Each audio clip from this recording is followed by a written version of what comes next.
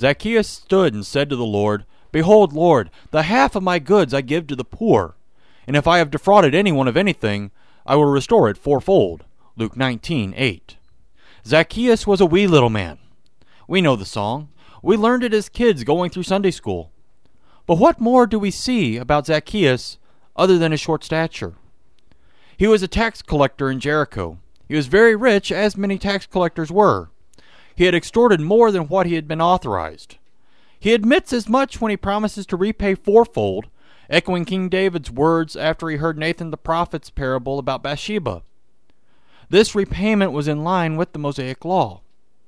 Jesus forgives Zacchaeus all of his sins, but does Jesus say that he doesn't have to pay the people back?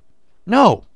That promise was made by a forgiven sinner in sheer gratitude for all that Jesus had done in forgiving his sins. Salvation came to Zacchaeus' house because of his repentance.